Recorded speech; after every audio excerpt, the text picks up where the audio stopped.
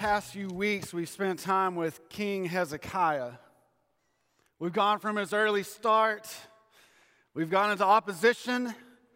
Last week, we went into talking about what happens when you're down and out and you don't feel like you can go on and you're given the next step. And today, we're going to talk about how to leave a legacy. You know, I often get questions about why we do certain things as a church, especially as being the leader, of why we do certain things and what's the thought behind it. And I wanted to give you just a little moment, if you'll allow me to, before we get to the text, to talk to you about some changes we've made to our worship services. Number one, you've probably noticed that our greeting time is gone. It's been the number one question I've received is, why don't we do the greeting time anymore?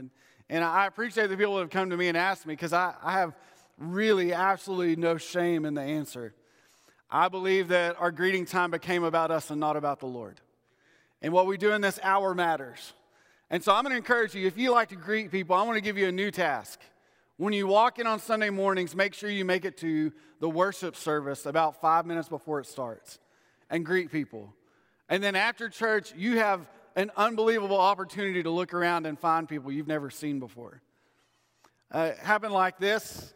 We had a mystery shopper come to the church, and they came to our worship services, and no one said hi to them. That kind of started the thought process to me of, wait, maybe we're missing something. And then a few weeks after that, we're in our worship time. We had just got to the greeting time. We began to start the greeting, and our worship team had gone 2 songs deep in worship, and we were still greeting one another. And it dawned on me, when we enter this room, there is one audience. And believe it or not, it's not the person across the aisle from you. We came to worship the King. And so when we miss moments of worship for the sake of finding out how so-and-so's boil is doing, I think we've missed worship.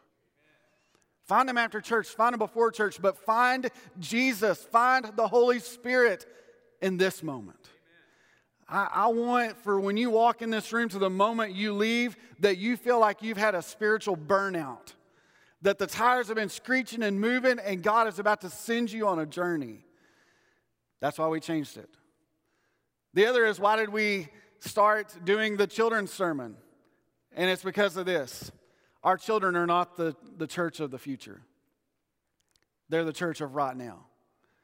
They're a part of us. Which means this, the students that walk in this room and the children that walk in this room matter just as much as you do. So, we believe that when they come in this room, this place is theirs. You may say, well, they don't give, Brother Kyle. Well, let me just tell you something. If giving is what makes you powerful, this is not the church for you. Giving is what makes us servants. It shows allegiance to Jesus. It doesn't build you a statue. That's why it matters what we do in this room. It matters when you walk into this space. It matters that you sing, like we talked about last week. It matters that you give. It matters that you listen. It matters that you participate. It matters that you show up. It matters. You know why? Because you have influence. And because you have influence, it makes you a what? It makes you, okay, leader. Because you have influence, it makes you a what? A leader. Because you have influence, you're a leader. And so you have influence. So when you show up, you have a leadership position. And so today you need to embrace that in this moment as we begin to talk about keeping legacy. There's an old African proverb that says this: if you don't initiate the young men into the tribe, eventually they'll burn down the village just to feel its warmth. Which means this: if you're tired of seeing culture changing in the wrong direction, invest here. Invest in those kids that show up. Invest in the students in this room. Because eventually, if we don't invest in them today and include them in our tribe, they'll burn it down to watch its warmth. So why is culture shifting? Why is the legacy that was left from great men and women of faith now being burned down in this culture? It's because they were never invited to be a part of it. Listen, I believe that God is doing something at Quail Creek like never before. I believe that God is starting to shift His Spirit into motion in the life of our church, and we're all getting to be a part of it. God is doing something. And because of that, you need to be here. You need to show up. You need to be a part.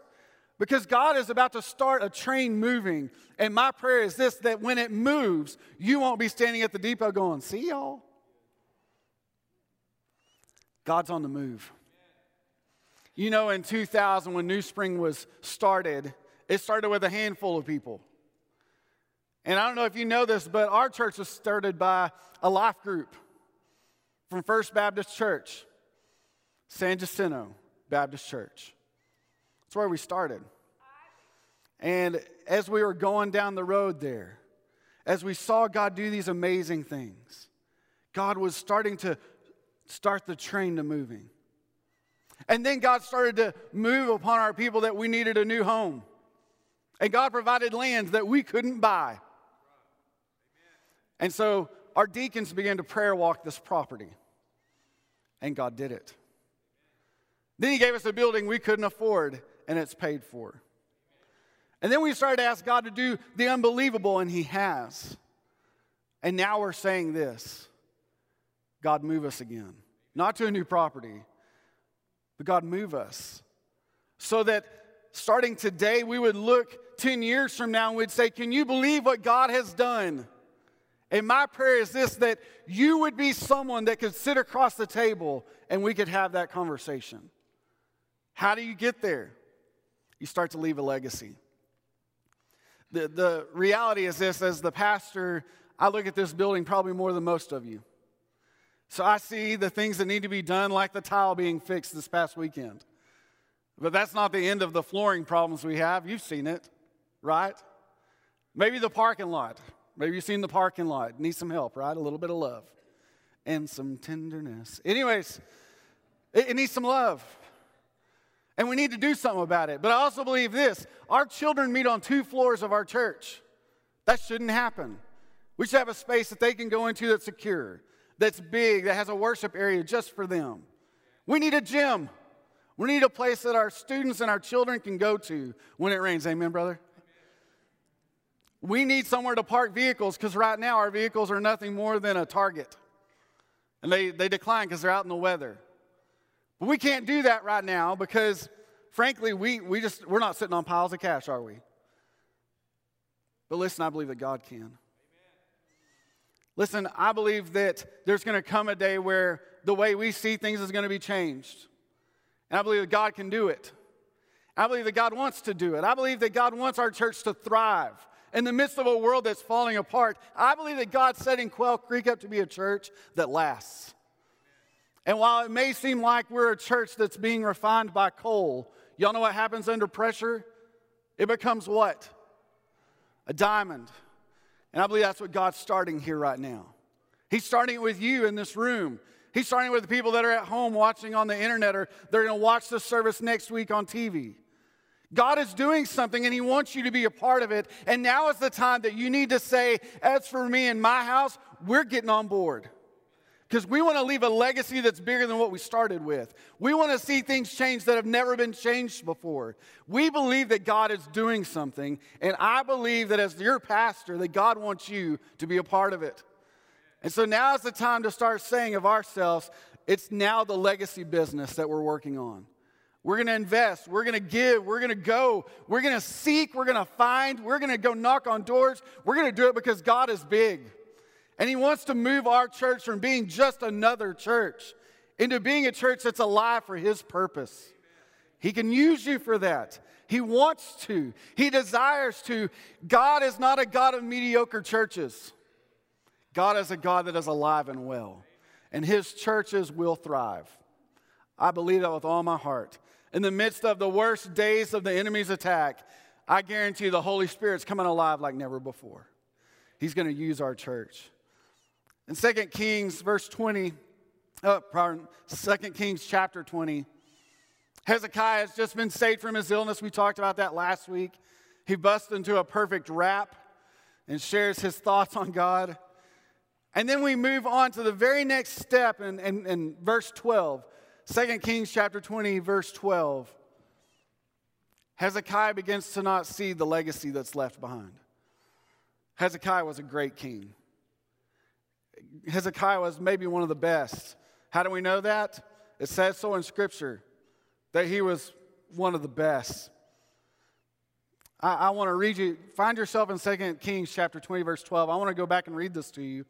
2 Kings 18, verse 5, Hezekiah trusted in the Lord God of Israel. Not one of the kings of Judah was like him, either before him or after him. He remained faithful to Yahweh and did not turn following him, but kept the commands of the Lord and commanded Moses. There was not a king before or after Hezekiah that was like him. And in this moment, Hezekiah is going to make that tactical error that we all make. It says that a king comes to visit from Babylon and sent letters and a gift to Hezekiah since he had heard he had become sick. And Hezekiah gave them a hearing and showed them the whole treasure house, verse 13 says, the silver, the gold, the spices, and the precious oil, and his armory and everything that was found in his treasuries. There was nothing in the palace and in all of his realm that Hezekiah did not show them. But see, then the prophet enters, doesn't he? Prophet Isaiah came to King Hezekiah and asked him, where did these men come from? What did they say to you? I often think that when a prophet shows up and he asks you questions, you're in trouble, right? Hezekiah replies, they came from a distant country, from Babylon. Isaiah asked, what have they seen in your palace? Hezekiah answered, they've seen everything in my palace. There isn't anything in my treasuries that I didn't show them. Then Isaiah said to Hezekiah, hear the word of the Lord. The time will certainly come when everything in your palace and all that your fathers have stored up until this day will be carried off to Babylon. Nothing will be left. Some of your descendants who come from you will be taken away, and they will become eunuchs in the palace of the king of Babylon. Then Hezekiah said to Isaiah, the word of the Lord that you have spoken is good. For he thought, why not, if there will be peace and security during my lifetime? Number one, pride shows God's glory, claiming it as its own. Pride shows God's glory, claiming it as our own. It means this: everything that Hezekiah saw that was in the palace or in his kingdom, he thought was his. And it was never his. It's always been whose? God's. God gave Hezekiah the kingship of the country. And in this moment, he reveals everything to a foreign leader who has in the past been an enemy. And he's like, hey, listen, if he takes it all, so what? Maybe there's peace. He didn't even listen, did he? He said, people in your own household will be taken away and treated as nothing.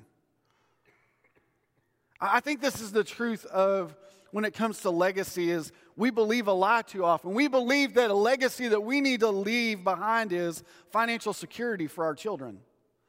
As though that's the answer to our love. We believe that legacy is this, that if we do enough philanthropy work, people are going to really appreciate us at least someday. You know, the legacy that God's calling upon is a legacy that's invested in kingdom kind of things. It's the legacy that goes beyond just the temporary life we have and into a kingdom that's not taken away by a thief or moths or rust. I believe this with all of my heart, that the legacy that you need to be leaving behind is something significant. Do I believe that you should store up for your family? Yes, please. Do I believe that you should do philanthropy work? You better be, or you're a jerk. But I'm telling you, if you're counting on the things of this world to be your legacy, legacy is written in newspapers by people that don't know you. Ask any president in history what their legacy is, and they'll tell you, just read the New York Times. I'm sure they're going to tell you something.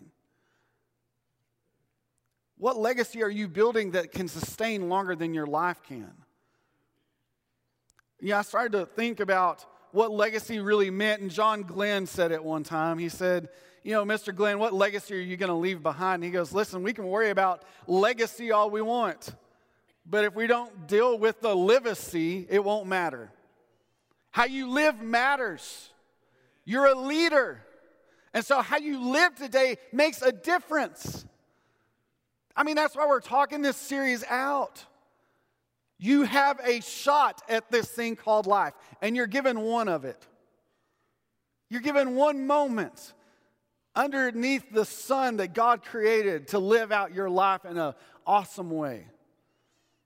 Heard someone say the other day, I just keep getting older, but I keep getting younger as well. Because we get that, right? That age, you can't, it's going to come on you whether you want to or not. But how you act doesn't have to be. You can still have fun. You can still have joy. The problem is this, we have adulted so much that we've forgotten that there's some joy left to be had. And so when we walk in the room, it looks like we fell in with the California raisins and kept their complexion. God has a better plan. Hezekiah, it says in verse 20, it says, the rest of the events of Hezekiah's reign, along with all of his might and how he made the pool and the tunnel that brought water into the city, were given in the historical record of Judah's kings. And then verse 21 is the equalizer. Hezekiah rested with his fathers, and his son Manasseh became king in his place. You see, this is the problem. Legacy is lived out, I think, by the African proverb. The young men that we don't welcome into our tribe, will burn it down to feel its warmth. Because Manasseh becomes king. Chapter 21, it says Manasseh was how old? How about that for a minute? 12-year-old king. Man, I'm sure glad it's not today. Aren't y'all? Like, we would all be eating gummy bears and watching YouTube videos. Like, amen. Amen. No. Says, when he became king and he reigned 55 years in Jerusalem, his mother's name was Hephzibah. Now listen, verse 2. He did what was evil in the Lord's sight, imitating the detestable practice of the nations of the Lord had disposed before the Israelites. And he rebuilt the high places that his father Hezekiah had destroyed, and he reestablished the altars of Baal. In all of Hezekiah's great kingship, Manasseh was not included.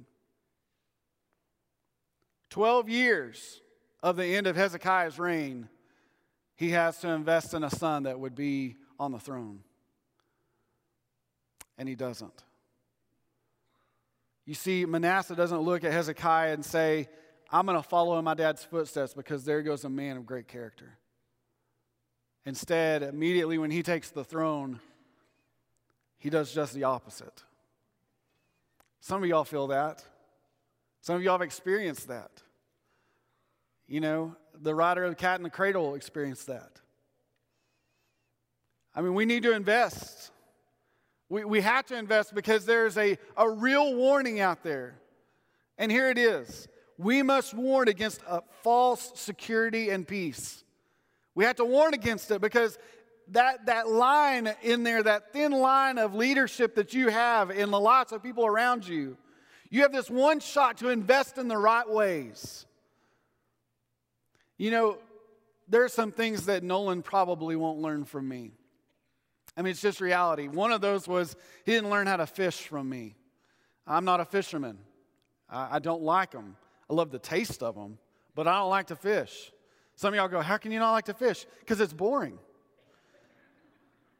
I believe that if we invented a sport where you could shoot at fish, that'd be a whole lot more fun. But when you're on a boat in the middle of water and it's hot, and the guy you're sitting across from wants to talk deep thoughts, and you're trying to fish and nothing is biting, I've really thought about swimming to shore. Some of y'all been there. Then they say, would you like some food? And you say, sure, and they pull out a bologna sandwich. That's not food. I'd rather eat the bait. Some of y'all have been there. So my dad taught Nolan how to fish because I don't fish. Nolan probably won't learn how to work on a car motor from his dad because his dad has no business working on a car motor. Might have to take him to a friend's house to show him. But let me just tell you what Nolan will learn from me. He'll learn how to be married to one woman for a lifetime. Amen. He'll learn how to swing a golf club, root for the Cowboys. He'll he'll learn how to clean up after himself. He'll learn how to say yes, ma'am, and yes, sir. He'll learn how to be quiet when it's time to be quiet and when to speak when it's time to speak. You know why? Because those are the things his dad wants to invest in him. But can I just tell you something that God's awesome at? My son doesn't crave to learn how to work on a car motor from me. But you know what I do find interesting? Yesterday during the workday, we're up here working, and I get a text from my son from the house. Can I come up there? And I'm going, oh man, he just wants to come up here to bum off the Wi-Fi and hang around and see if his buddies are here. And he came up and he worked. He just flat out worked. He left tired. And I left proud. Because see, what we invest makes a difference. You see, I show up at a work day because when I was a kid Nolan's age, my dad would call work days at our church. And it'd be me and him. And we would work. So it meant something. So my hope is this. One day Nolan may be the next great minister. I don't know. I think he probably will be because he's smarter than I am about the Bible by a long shot. But I will say this, when their church workday happens, I want Nolan to show up because I've invested that in him. It's worthy. It's just worthy. It's insignificant and small, but it's worthy. So Hezekiah's gone and Manasseh's arrived. And there's simply nothing there of investment from Hezekiah. I'm going to ask you a couple of questions here in a minute, but I want to ask you a personal question before. Are you investing in anyone? Spiritually. Do you have someone in your life that you're spending time with that they can come to know Christ deeper because they're involved in your life? Some of you may say, Brother Kyle, you don't want anybody around me. Can I just tell you I do? You know why? Because it challenges you. It'll make you grow up. It'll make you stronger. It'll make you deeper. So let me ask you two key questions. Number one, how are you going to be remembered by those we influence? Because you have influence. You're a leader. How will you be remembered? We know this, that there is no timeline that you're given when you're born of when you'll die. In fact, Scripture tells us we're not given the next moment. The man's life is but a breath, here one second, gone the next. Remember we talked last week, we're in the dash. But we don't know what that end's going to be. But in the moments you have, are you seizing those moments to influence those around you in a powerful way? Because you're a leader. Whether you want to be or not, you have a stage because you have influence. How are you going to be remembered? And let me take that down one notch for you. If the closest set of eyes had to tell the world about you, what would they say? Maybe it's a spouse, maybe it's a child, maybe it's a coworker. Whatever it is, those closest set of eyes, what would they say about you?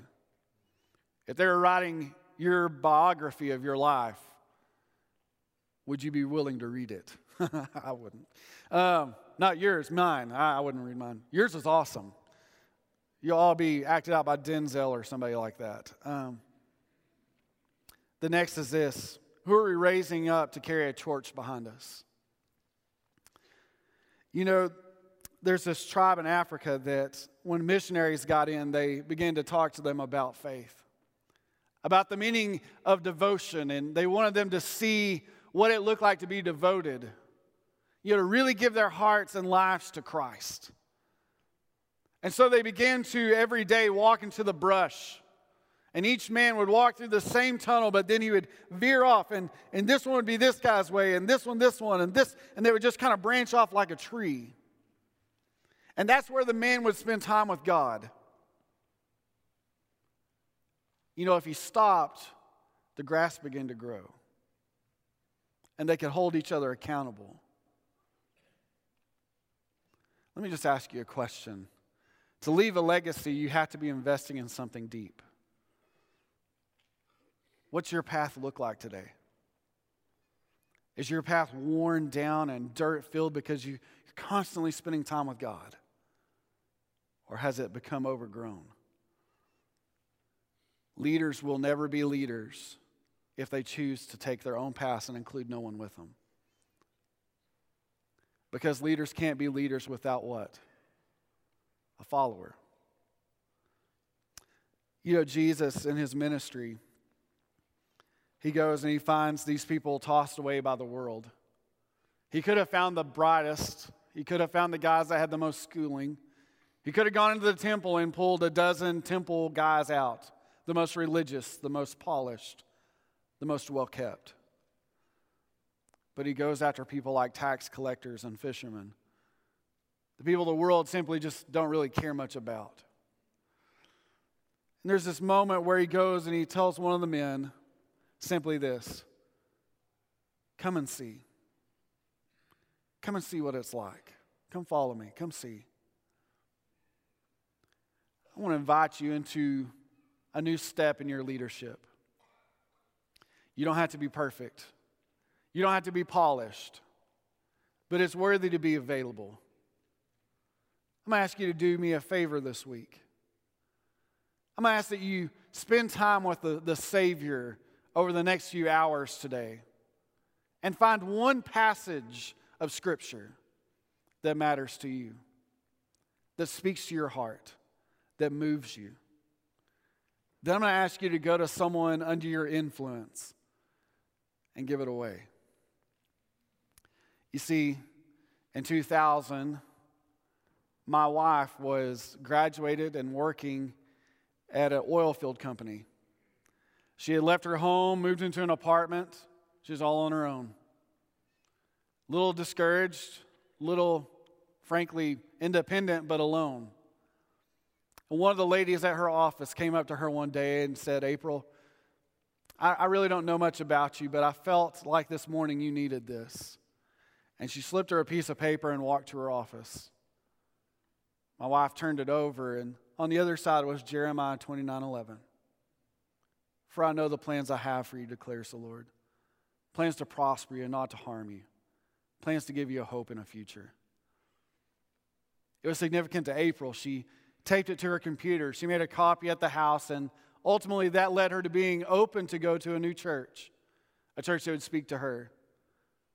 See, what April didn't know at that time was this: I was raised in a Christian household by a great mom and dad. Many of you have met them. They're good people. When I was growing up, my mom prayed over my future wife every day. Every day. She believed in leaving a legacy for me.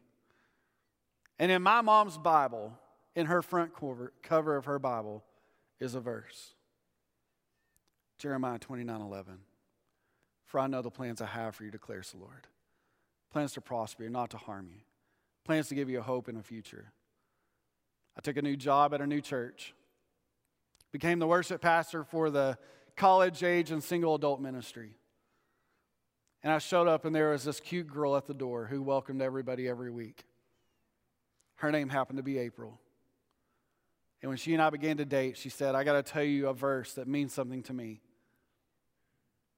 Jeremiah 29:11. So let me ask you something. Do you think a verse can make a difference? I do. Because still today, in my mother's Bible and in my wife's Bible, is a verse that God linked for me long before anyone on this planet knew me.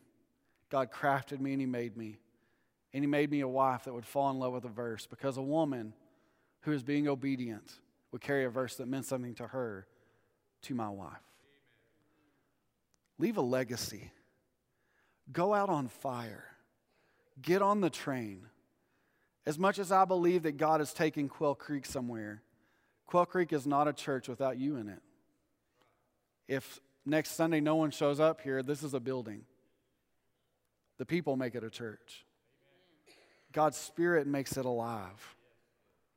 And so you matter. And as much as I believe that God is setting our church on fire and sending it out, He's sending you. Catch fire. Catch fire and invite people in. And let's declare today something new. Because we have influence, we're a leader. And because we're a leader, we're going to go out on fire. Because we believe there's a legacy that's going to be left in a generation after us. and they will know and follow the Lord because we will. Let's pray. Father, I pray this morning, God, that you would move in a powerful way. God, I believe that there are so many leaders in this room who are ready to leave legacy but have already been hearing from the enemy saying they can't, that they don't have what it takes, that they don't have the voice to say it, that they're going to be afraid in that moment. And I just reject that by the name and power of Jesus Christ. I just declare that you have made them and you formed them. You knew them before they were even formed in their mother's womb. You crafted them. You made them on purpose. And God, they have a purpose today. So Father, let us passionately follow after you with all we have. Let us be people of legacy. Lord, let us live out our faith in an amazing and powerful way. God, we declare today that we want to leave here ready to go. God, so send us. Make us alive for your purpose. God, use us mightily. Lord, let us leave behind us a legacy that declares to the next generation, follow us. And God, may we get to see your hand move in a powerful way in these next few minutes alone. As people cry out to you, Father, as they declare a need for you as Savior and Lord, God, as they commit their lives to ministry, Lord, I believe there's someone out there today that's been battling that, and today they're just going to say, no more battle, I'm following through.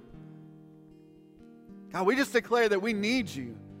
Lord, we believe that you're going to light this church on fire for your glory. So, Father, start in us. Move us, God, today. Lord, we believe your Spirit is alive and well. We've prayed and we've asked and we've sung for that, and God, we believe it's here. So, Holy Spirit, move in this place. In the name of Jesus, we pray. Amen.